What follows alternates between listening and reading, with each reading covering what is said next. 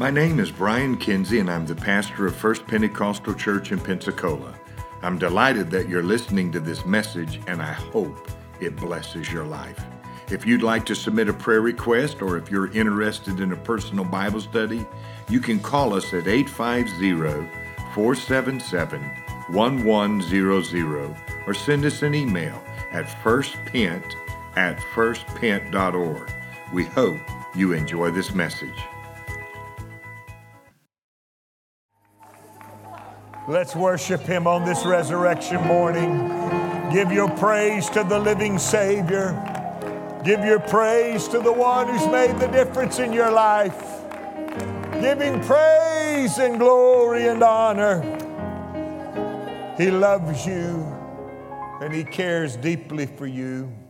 Reaching out to everyone this morning, let the presence of the Lord minister His grace and peace to your heart and let you know that you're loved and that He desires to save, to help, and to strengthen you. I thank God for His redemption. I thank Him for the blood that washes and cleanses from all sin. And we ask that the Lord would be with you, especially on this Easter morning, which is very unique because churches are not allowed to have church all over the world. And this is the first Easter that I know of anywhere in history where we weren't allowed to have church. But here we are online, still having church in our homes. That doesn't change the presence of God now. God is still God. So I hope that you're having a good morning and that your family and you are doing well on this resurrection morning. I thank you for joining us. We're delighted that you have connected and tuned in to our live broadcast. Just a few announcements before we get into the Word. First of all, live streaming continues next Wednesday through Friday at 7 p.m. So please connect with us Wednesday, Thursday, and Friday at 7 p.m. We've got some great things planned for you. And tonight, if possible, I'd like for you to do a devotion with your family if you can, because we're not going to be online this evening. And I know that Jesus is always online, so you can always connect with Him and He'll bless you and minister to you. You can anoint your house. You can contact a backslider or somebody that God's put on your heart. You can minister to their faith. You can encourage them.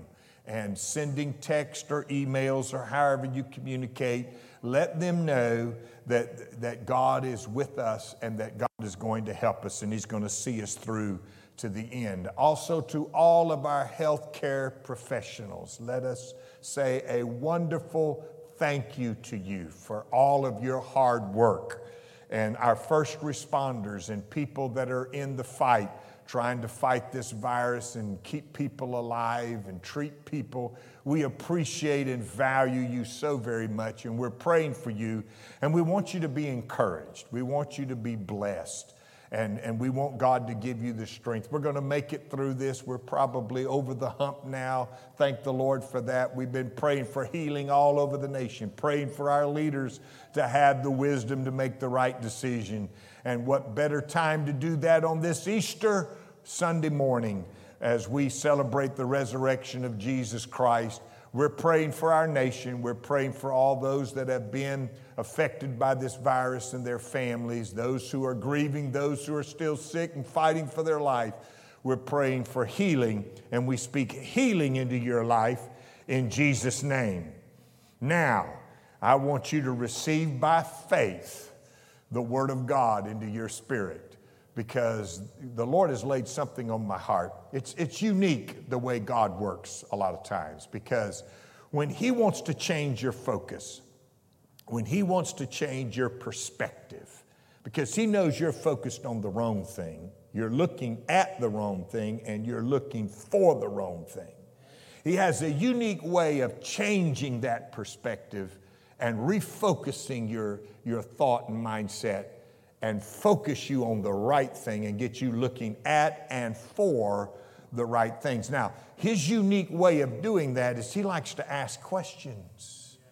And He doesn't give you the answer to the question, But in the question is the answer if you're so inclined to find it. And that's exactly what happened to the women when they came to the tomb that Sunday morning. They were wanting to anoint the body of Jesus. They were disciples of Jesus Christ. They were good people. They weren't bad people, but they were focused on the wrong thing.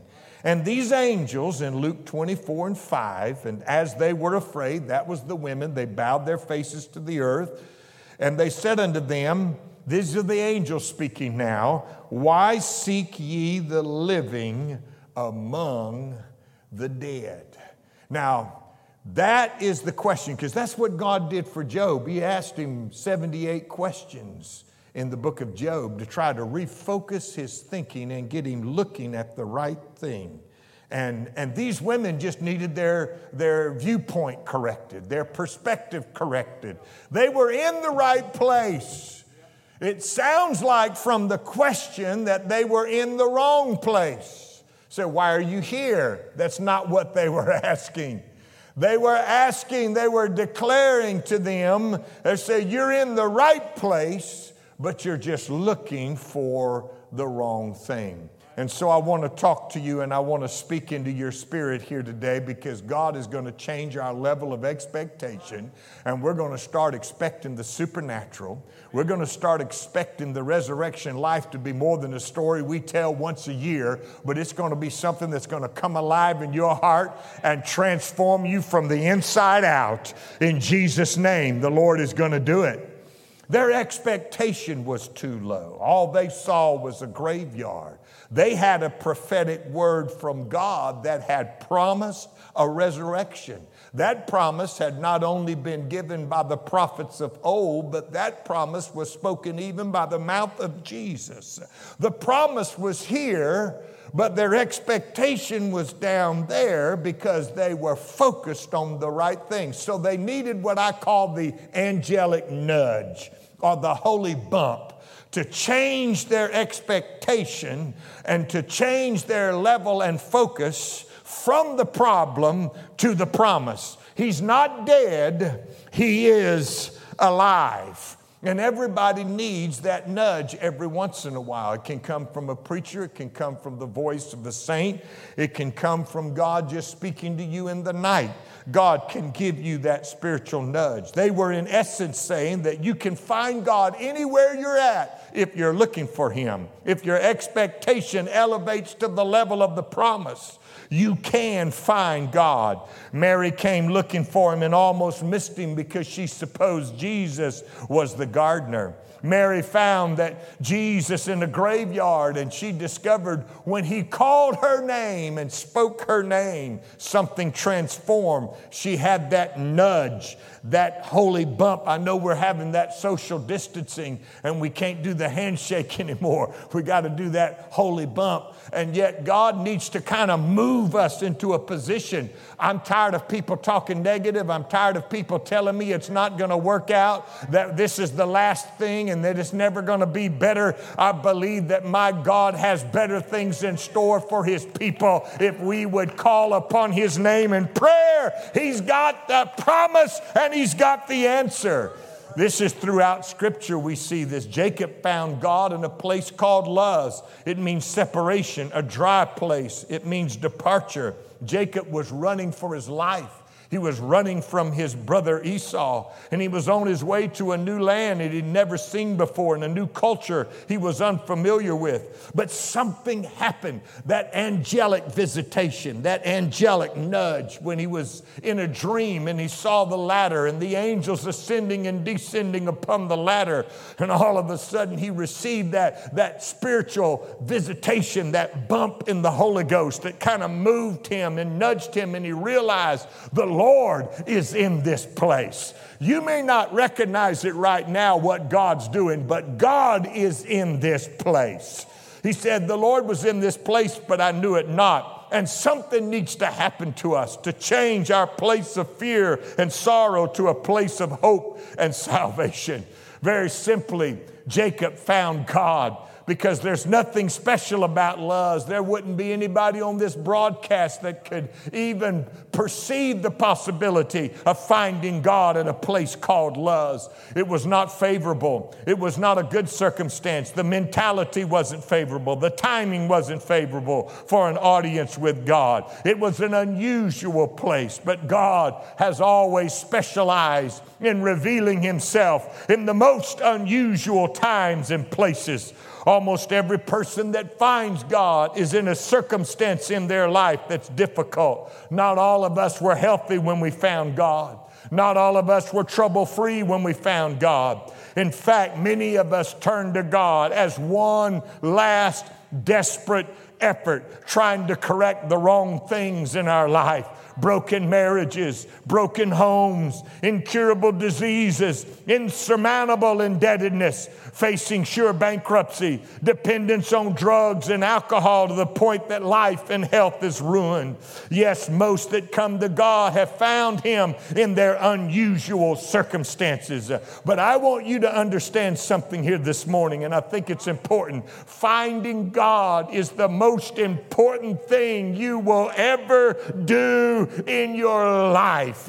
And that means now, not to wait till the circumstance change. Don't wait till something gets better. You need to find God now. You might find friends during these difficult times, but the most important friend you're ever going to find, his name is Jesus. You might find riches in this time, but Jesus is still the greatest treasure that you will ever find. You may find some semblance of happiness, but it's not going to last. But there is a joy that is unspeakable, and it is full of glory, and it can only be found in Jesus Christ. You can find some rest, but only in Jesus can you find eternal rest. Come unto me, and I will give you rest. You can find some truth out there, but if you listen to the media, you don't even know who to believe because everybody's telling you a different story, and everybody's trying to feed you all of this stuff, and who knows who's telling the truth. But I do know somebody who is the truth,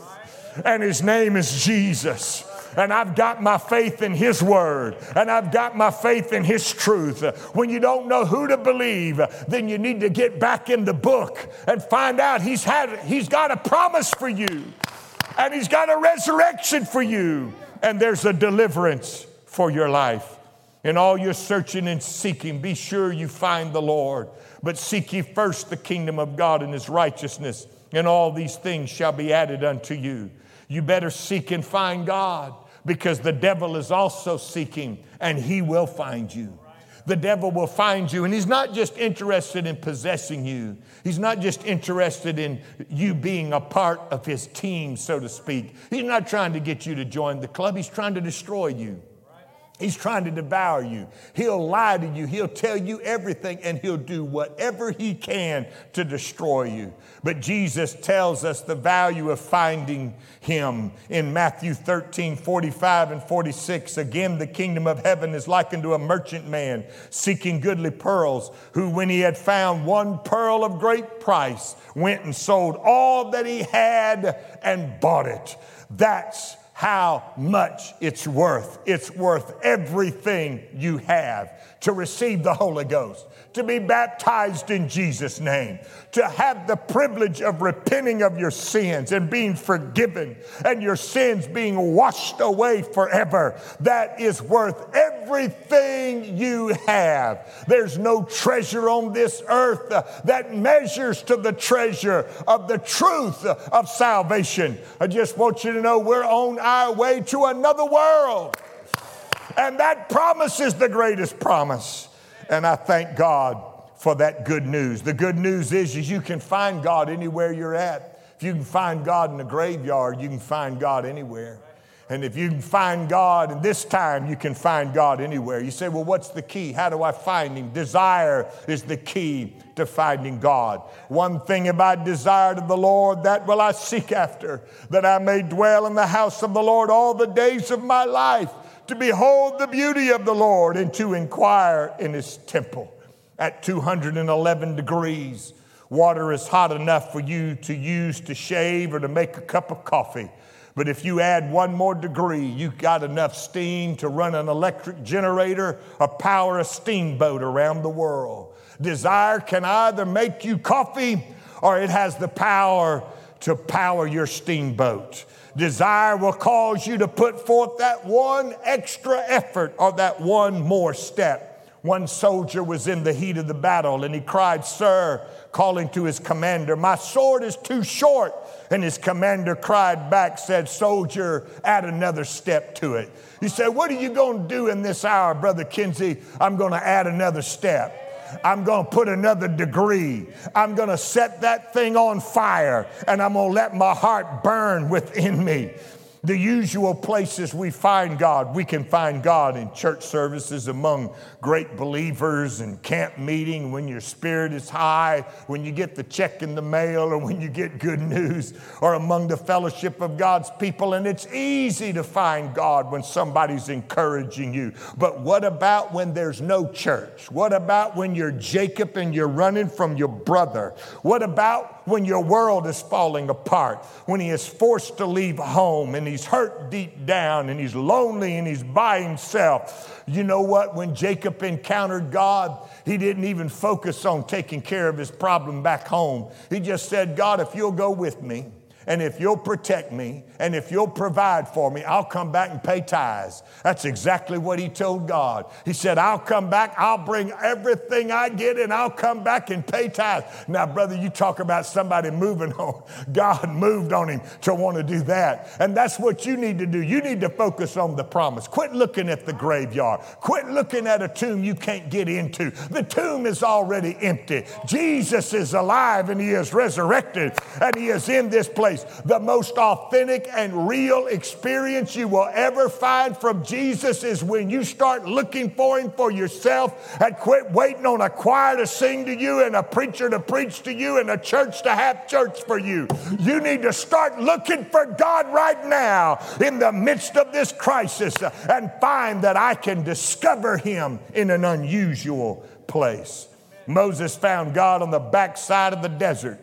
Job found God in the depth of sickness and loss. Hezekiah found God during a terminal illness. Isaiah found God at the death of a friend. Gideon found God in the stress of oppression. Elijah found God in the strain of depression. And there's a lot of oppression and depression that's moving on people across the world because of all of this. People are afraid, and that depression is affecting their minds and their thinking and their spirit. And they're easy prey for power mongers who want to assert and take power that doesn't belong to them and they have no right to. And yet they're doing it. They're seizing the moment to try to exert their power so that they can oppress and depress people. And there's a spirit of darkness that goes with that kind of thinking and attitude. And I come against it right now in the name of Jesus. In Jesus' name, I rebuke that spirit of oppression and depression that's on our people. We're going to find God in the midst of all of this. And we're going to find that he's not only a God that can see us through, but he is a God that can cause us to thrive.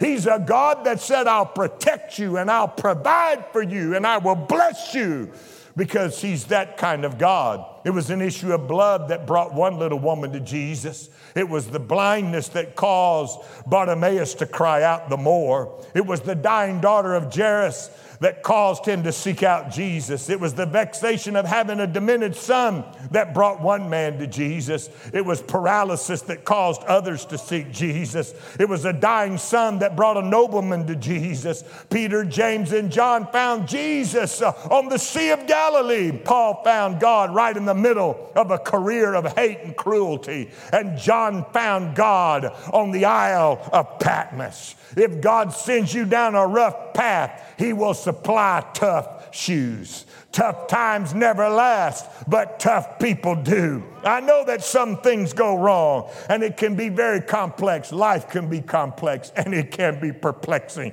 An arduous ordeal, strenuous and very difficult trials that are hard to get through. But I can assure you that God knows what he's doing, and God knows how to deliver the godly out of temptation.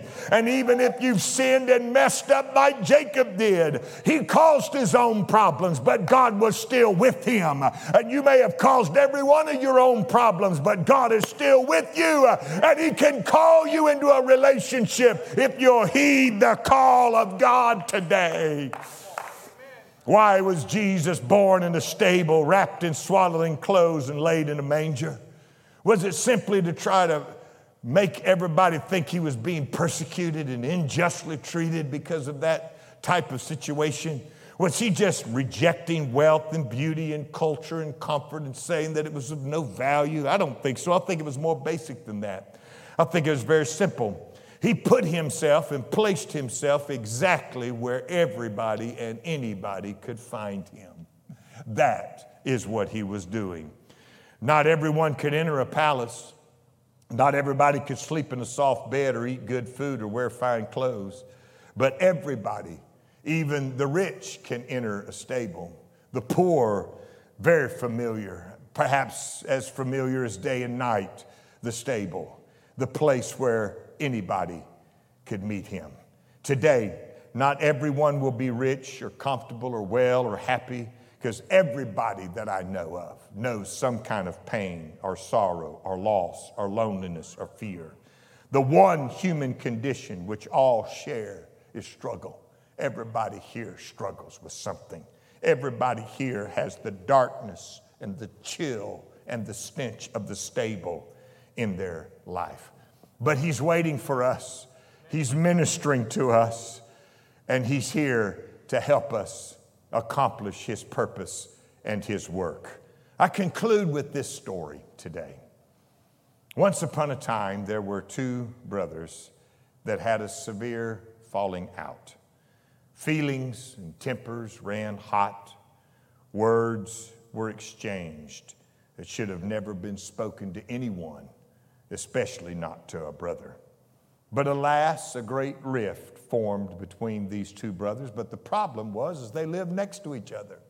They had a creek that divided their property. But one of the brothers became so angry that he decided, not only do I not want to see my brother, I don't even want to look at his property. So I am going to build a fence so I don't even have to look at my brother's property. So he put an advertisement in the newspaper for a carpenter who could build a fence. And he purchased enough wood to build an 8-foot fence.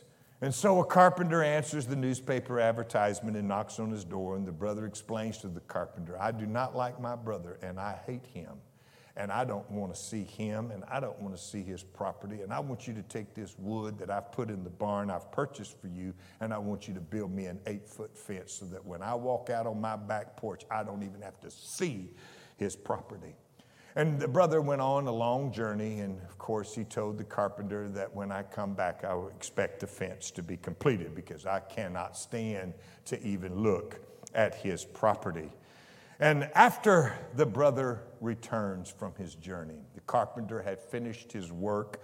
And when the brother got back, at first, he was filled with fury and rage and anger at what he saw. He was astonished that instead of a fence, the carpenter built a bridge. And guess who was standing on the bridge? The brother, weeping. And this is what the brother said. Any man who will build a bridge after all I've said and done is a better man than me. Please forgive me. The brother's heart melted, and they both began to weep and decided to forgive each other. The moral of the story is this. On a hill far away stood an old rugged cross, and a carpenter named Jesus of Nazareth. He had enough wood to build a fence. There was enough bitterness and anger and hatred spit into his face that he would have been justified to build a fence to keep all of us out of heaven, and would have been justified in doing it. The Pharisees cried, build me a fence. The Romans cried, build me a fence. Hell cried, build me a fence. But instead, much to their dismay, the carpenter on Calvary's hill of sorrow, where sin's demands were paid, and rays of hope for tomorrow across our path were laid. Our carpenter built a bridge. And guess who's standing on the bridge? Our Father, with outstretched arms, with tears of joy and a heart of forgiveness. And He waits for you to come home. God is calling you to come home. God's calling you to answer the call. He's standing on the bridge. He's made the way possible. You couldn't get to Him. There was a gulf fixed between us and God. Our sin was too great a gulf to cross. And Jesus understood that, and He recognized, even though He suffered the pain of the cross, He knew that He could not save us, and He could not help us if He did not die on the cross. But I'm so glad He did, and I'm glad the story doesn't end at a cross. It ends at an empty tomb with Jesus resurrected and alive, and He will minister to your heart, and He will change your life if you will heed the call and just look for the bridge. Now we're going to pray. I want you to gather your family around you. I know you're at home, and I want you to gather your family around you. If you are on the road, our truck drivers, if you're on the road right now listening in, I want you to gather your thoughts and your spirit and try to keep one eye on the road and keep another eye on Jesus. And I want you to pray, and I want you to ask the Lord to minister to you right now. I feel a calling. I feel God stirring hearts. And church, we need to recognize our authority in this hour and stand in the midst of this darkness. Don't let oppression and depression get the best of you. It affects all of us in different ways, and I know that we're all a little bit down because we can't be at the church, but I promise you that God's doing a work, and the Lord knows exactly how to bring us out of this with great victory and powerful revival and harvest. We just need somebody to hear the voice of God today. Gather your family around. If you're in your car, let's pray together. Open up your heart. I want you to pray out loud. I want everybody, all of our support team that are here, I want you to stand and we're going to pray together. And I want you to lift up your voice. All of our support team, I want you to lift up your voice. We're going to pray right now. We're going to believe God. We can find God in unusual places if we'll listen to the questions that God might be asking us. Why are you looking for something? Not just in the wrong place, because you can't help the place you're at, but you're looking for the wrong thing. And if I can just adjust your thinking, your perspective right now, to where you would start looking for the right thing, you can find God. It's the most important decision you'll ever make. It's the most valuable thing in your life if you just find Him. And I want you to lift up your voice and say, God, call everyone home. And if you don't have the Holy Ghost, if you need a renewing of the Holy Ghost, just lift your hands where you're at right now, right now. You can be alone. It doesn't matter. You can be alone. And I say, receive ye the gift of the Holy Ghost. Hallelujah. Lord God, we need that angelic nudge to show us the perspective that we got to have. We're looking for you, Lord. Be filled with the Holy Ghost. Let that Spirit flow through you. You can begin to praise the Lord, right? I love you, Jesus. I bless your name. I give you praise and glory and honor. You are a mighty God. You are a wonderful King. And I ask that the Lord would minister to you right now.